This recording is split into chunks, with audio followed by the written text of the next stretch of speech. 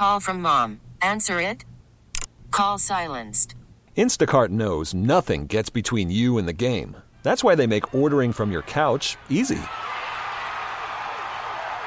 Stock up today and get all your groceries for the week delivered in as fast as 30 minutes without missing a minute of the game. You have 47 new voicemails.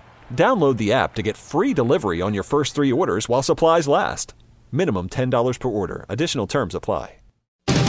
The Crisis Next Door, a weekly report on the biggest conflicts around the world.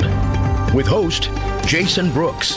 Thanks for joining The Crisis Next Door. I'm Jason Brooks. It's been 20 years since the Balkans were ripped apart in a series of wars following the breakup of Yugoslavia. While the deadliest fighting on European soil since World War II didn't spark a wider war, as did the assassination of Archduke Ferdinand by a Serbian nationalist on a visit to Sarajevo in 1914, the Balkans are hardly a pillar of peace. Joining The Crisis Next Door to talk about a potentially destabilizing move in the Balkans is Heather Conley, Senior Vice President for Europe, Eurasia, and the Arctic, and Director of the Europe Program at the Center for Strategic and International Studies. Heather, thank you for joining The Crisis Next Door. It's great to be with you. Excluding some skirmishes in Macedonia, Kosovo saw the last major fighting following Bosnia and Croatia as the Serbs cracked down on Albanians seeking an independent Kosovo, eventually leading to NATO's bombing campaign against Serbia that put an end to that fight. Now we fast forward 19 years, and there's a proposed land swap between Serbia and Kosovo. What exactly would this entail, and why would they do it? Well, it is a great question, and any time you talk about the Western Balkans, you have to unpack quite a bit of history. But let me start back before I sort of fast forward to this concept of perhaps swapping land in Kosovo, giving some parts of northern Kosovo to Serbia, and perhaps having southern parts also being reconfigured. Let's start back a decade ago. In 2008, Kosovo unilaterally declared independence, and it did that with the full backing of the U.S. and a large component of the international community. And 10 years later, we still find that there are a huge amount of countries, over 111 countries, that recognize Kosovo's independence from Serbia, but there are very important countries that don't. Russia does not recognize Kosovo's independence, neither does China, and 5 European Union countries. So what both countries have been trying to do is seek recognition. First, Kosovo wants to be recognized at the United Nations and most importantly have Serbia recognize it. And what Serbia wants is to eventually join the European Union. But in order for Serbia to join the European Union, it must recognize Kosovo. So the two leaders of Serbia and Kosovo have been in a dialogue for the last several years that has been facilitated by the European Union to try to get to a place where they're normalizing their relationship.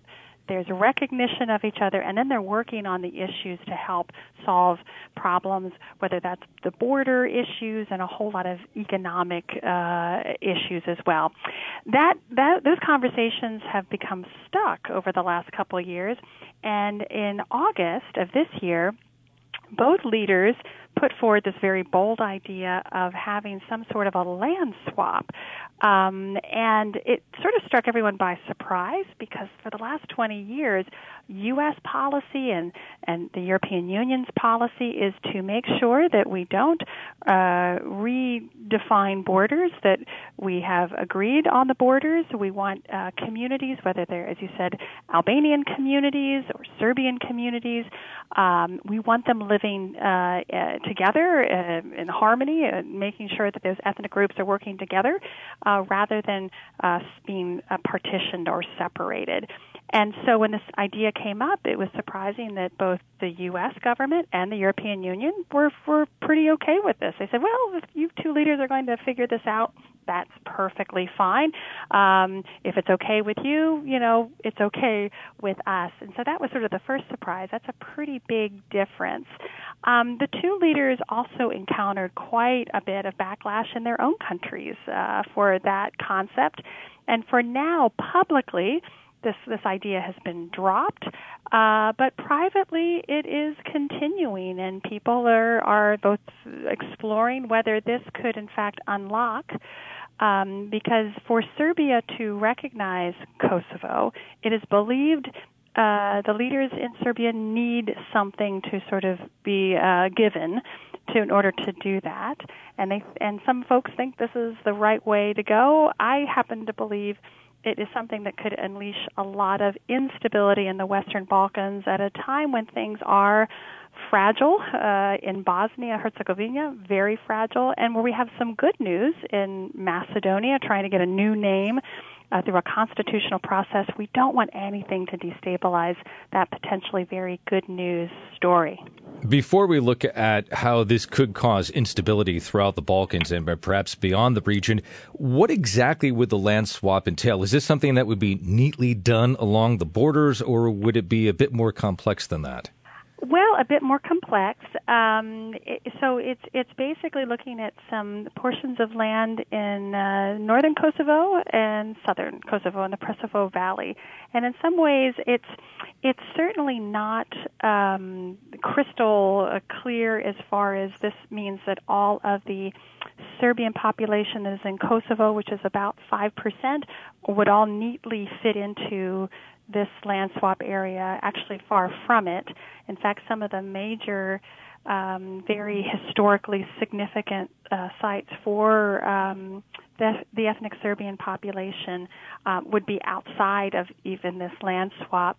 But as I said, I think it's entailed to be a bit symbolic, to give something to Belgrade, to the Serbian government, to get them over this very difficult position they find themselves in, not being able to recognize Kosovo. And if they don't recognize Kosovo, they cannot continue to proceed on to their hoped-for path to the European Union. So it is a small, these two areas in the north and the south. It would provide a little clarity of the ethnic populations, but it certainly wouldn't partition them in any way.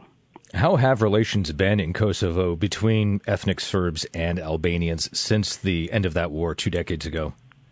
Well, I mean, we've come an incredibly long way from the most dark and difficult days, but it's still incomplete, and I don't think anyone is pleased with the progress that has been made in trying to help these two communities heal, get back to greater economic prosperity and security. Nationalism on both sides continues to rage very unhelpfully. And so this is really the trick. The work here is never done, although the issues fall far from the headlines, and you have very few both experts and policy focus on this region, but it is very fragile. Even early gains that have been made can be easily reversed, and that's why even putting this idea forth has rekindled nationalistic passions on both sides, which is very unhelpful to the larger process of normalization. This could be precedent-setting in the Balkans. Do you think that this would have a direct effect on Bosnia, which also has a Serb minority, and there have been issues there for 2 decades since that war ended? Well, and you just hit the nail on the head. This is really the concern. Even if you could sort of surgically or hermetically seal what would occur between Serbia and Kosovo in exchanging territory, this is our concern, that this just opens up. So if it's okay in Kosovo to do this, why would it not be perfectly fine in Serbia, where in Bosnia, where we have an ethnic Serb population focused in Republika Srpska, who Milorad Dodik, who is the leader of Republika Srpska, but is now just been elected as the presidency of the tripartite presidency in Bosnia, which is for a Serb, a Bosniak, a Bosnian Muslim, and Bosnian Croatian identity. He's going to use this and say, well, I would like the Republika Srpska to be an independent territory. This could start then creating momentum where ethnic Albanian communities in Macedonia or elsewhere could start thinking about creating new land swaps that would create an ethnic Albania or a greater Albania dimension in the Western Balkans. And so, again, eroding 20 years of trying to have these communities think less about their ethnicity and more about their prosperity and security as a nation working together. This rolls everything back. So that is our concern, that there just can't be an isolated case of this. It just opens the Western Balkans Pandora's box, of which has been opened and reopened over the last century, and violence is usually the product of it. Are there any fears that this could lead to further irredentism across Europe? I mean, you've got minorities living in different countries close to borders of others, and we've seen Europe's borders change many times over the centuries. Is this something that could lead down that possible path? Well, I think this is exactly why there are, in some cases, several European Union countries that haven't even recognized Kosovo's independence, particularly Spain, that is right now grappling with the challenges of Catalonia, and some in Catalonia that would like to see a path towards independence. That prevents even the recognition. So you're absolutely right. We have Scotland and its recent independence referendum. So there are movements in Europe that want to have an identity based on their ethnic culture, their history, their language. And so you're absolutely right. There are certainly these forces within Europe.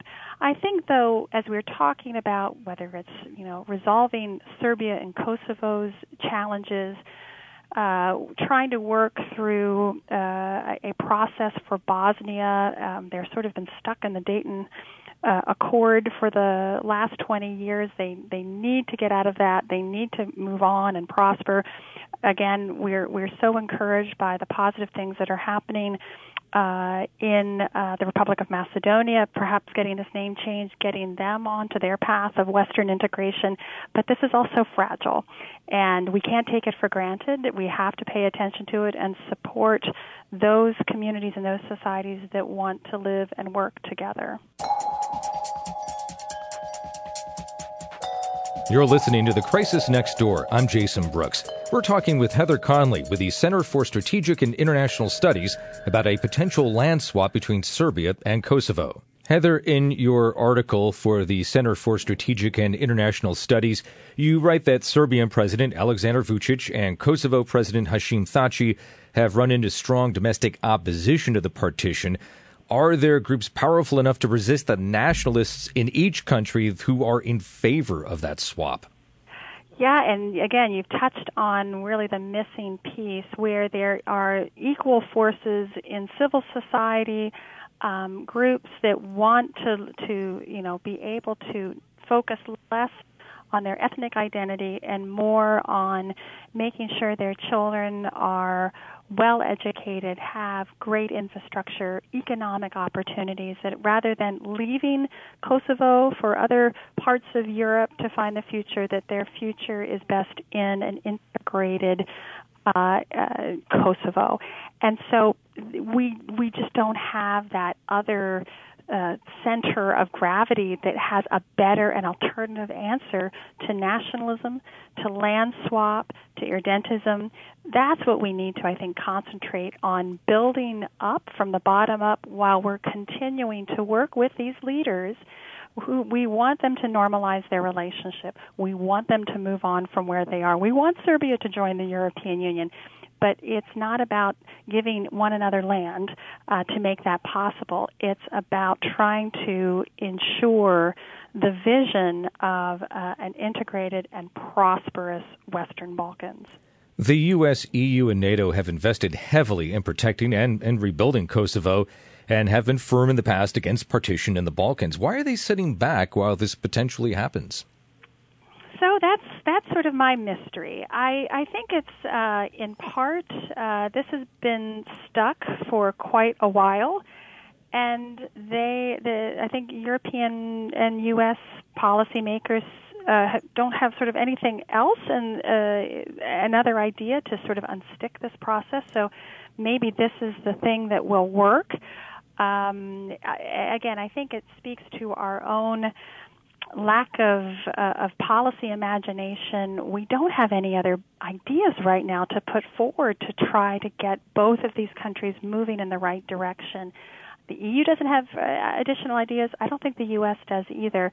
So really this falls, and where I put the think tank community on notice, we need to start thinking of some new and more creative ideas that don't have to redraw borders or move populations around to restart a process, that we look for that more imaginative solution that can keep both what we've been working on for 20-plus years of integrating the Western Balkans into NATO, into EU, keep on that path, but we just need new policy tools to do it, because the ones we've been using, they really haven't been effective in getting this process sort of over the finish line. So we have much more work to do in that space. But boy, the land swap idea, I believe, is not the right direction that we should go.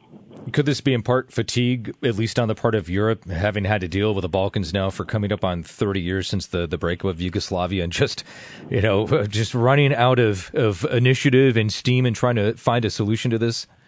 Well, I think you're absolutely right. I mean, there's just, on one hand, there's just enlargement fatigue by the European Union. When they had their very significant enlargement in 2004, there were a series of tools that worked. It was a great success, and it's getting harder. The countries that are coming into or seeking to come to into the European Union have a more challenging set of problems, institutions, conflict is there, so it's harder. And I think it's clear since 2010, the EU has been so consumed first by the financial crisis, the Eurozone crisis, that was quickly replaced by events in Ukraine and then the security challenge from Russia, followed by the migration crisis in 2015, followed by Brexit in 2016. They just had these series of issues which have forced them to concentrate on very troubling internal dynamics. There's not the energy, there's not the capacity to really focus on, a very destabilizing neighborhood.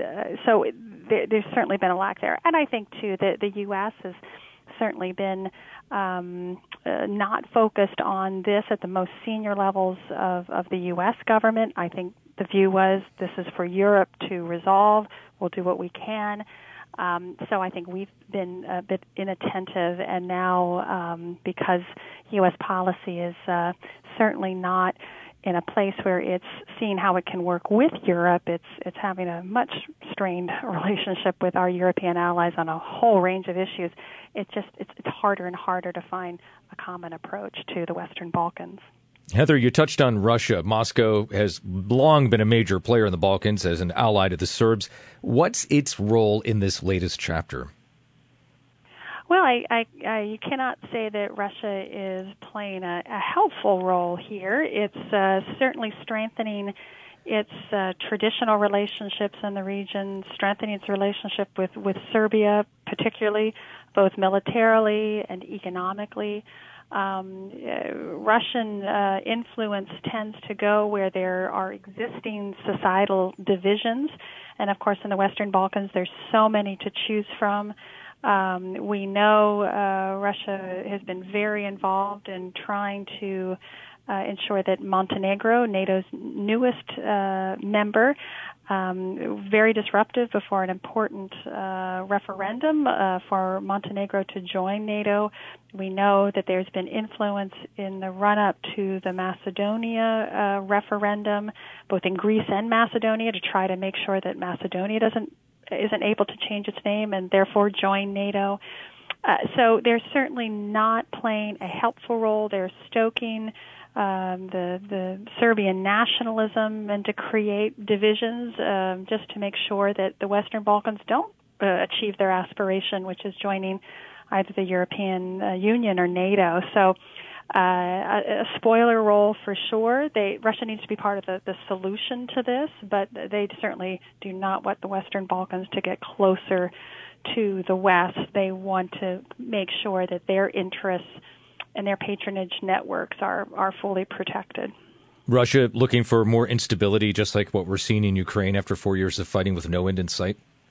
Sure. I mean, again, I think the Russia's policies are to ensure that these countries cannot join the EU and NATO, do not want to join the EU and NATO, and they do that by making them as unattractive to the West as possible. When you're in conflict, you're not attractive to NATO or to the European Union. And they also want to convince those populations that the West is corrupt, decadent, and they want to make sure public opinion couldn't turn that way either. So it's a very powerful approach and tools, but we have to have ideas that are more powerful, more aspirational, more inspirational, and keep these populations focused on their own reform process so one day they can join these important institutions. Balkans, always a place of interest. When things start to happen, the rest of Europe and the world has to take notice of that, as we've seen in the past. Heather, thank you very much for joining us on The Crisis Next Door today. Much appreciated. Thank you. You've been listening to The Crisis Next Door, and we've been talking with Heather Conley, Senior Vice President for Europe, Eurasia, and the Arctic, and Director of the Europe Program at the Center for Strategic and International Studies. I'm Jason Brooks. Till next time. The Crisis Next Door with host Jason Brooks is produced weekly. If you have any thoughts for Jason, email him at tcndpodcast@kcbsradio.com. Again, that's tcndpodcast@kcbsradio.com. T-Mobile has invested billions to light up America's largest 5G network, from big cities to small towns, including right here in yours. And great coverage is just the beginning. Right now, families and small businesses can save up to 20% versus AT&T and Verizon when they switch. Visit your local T-Mobile store today.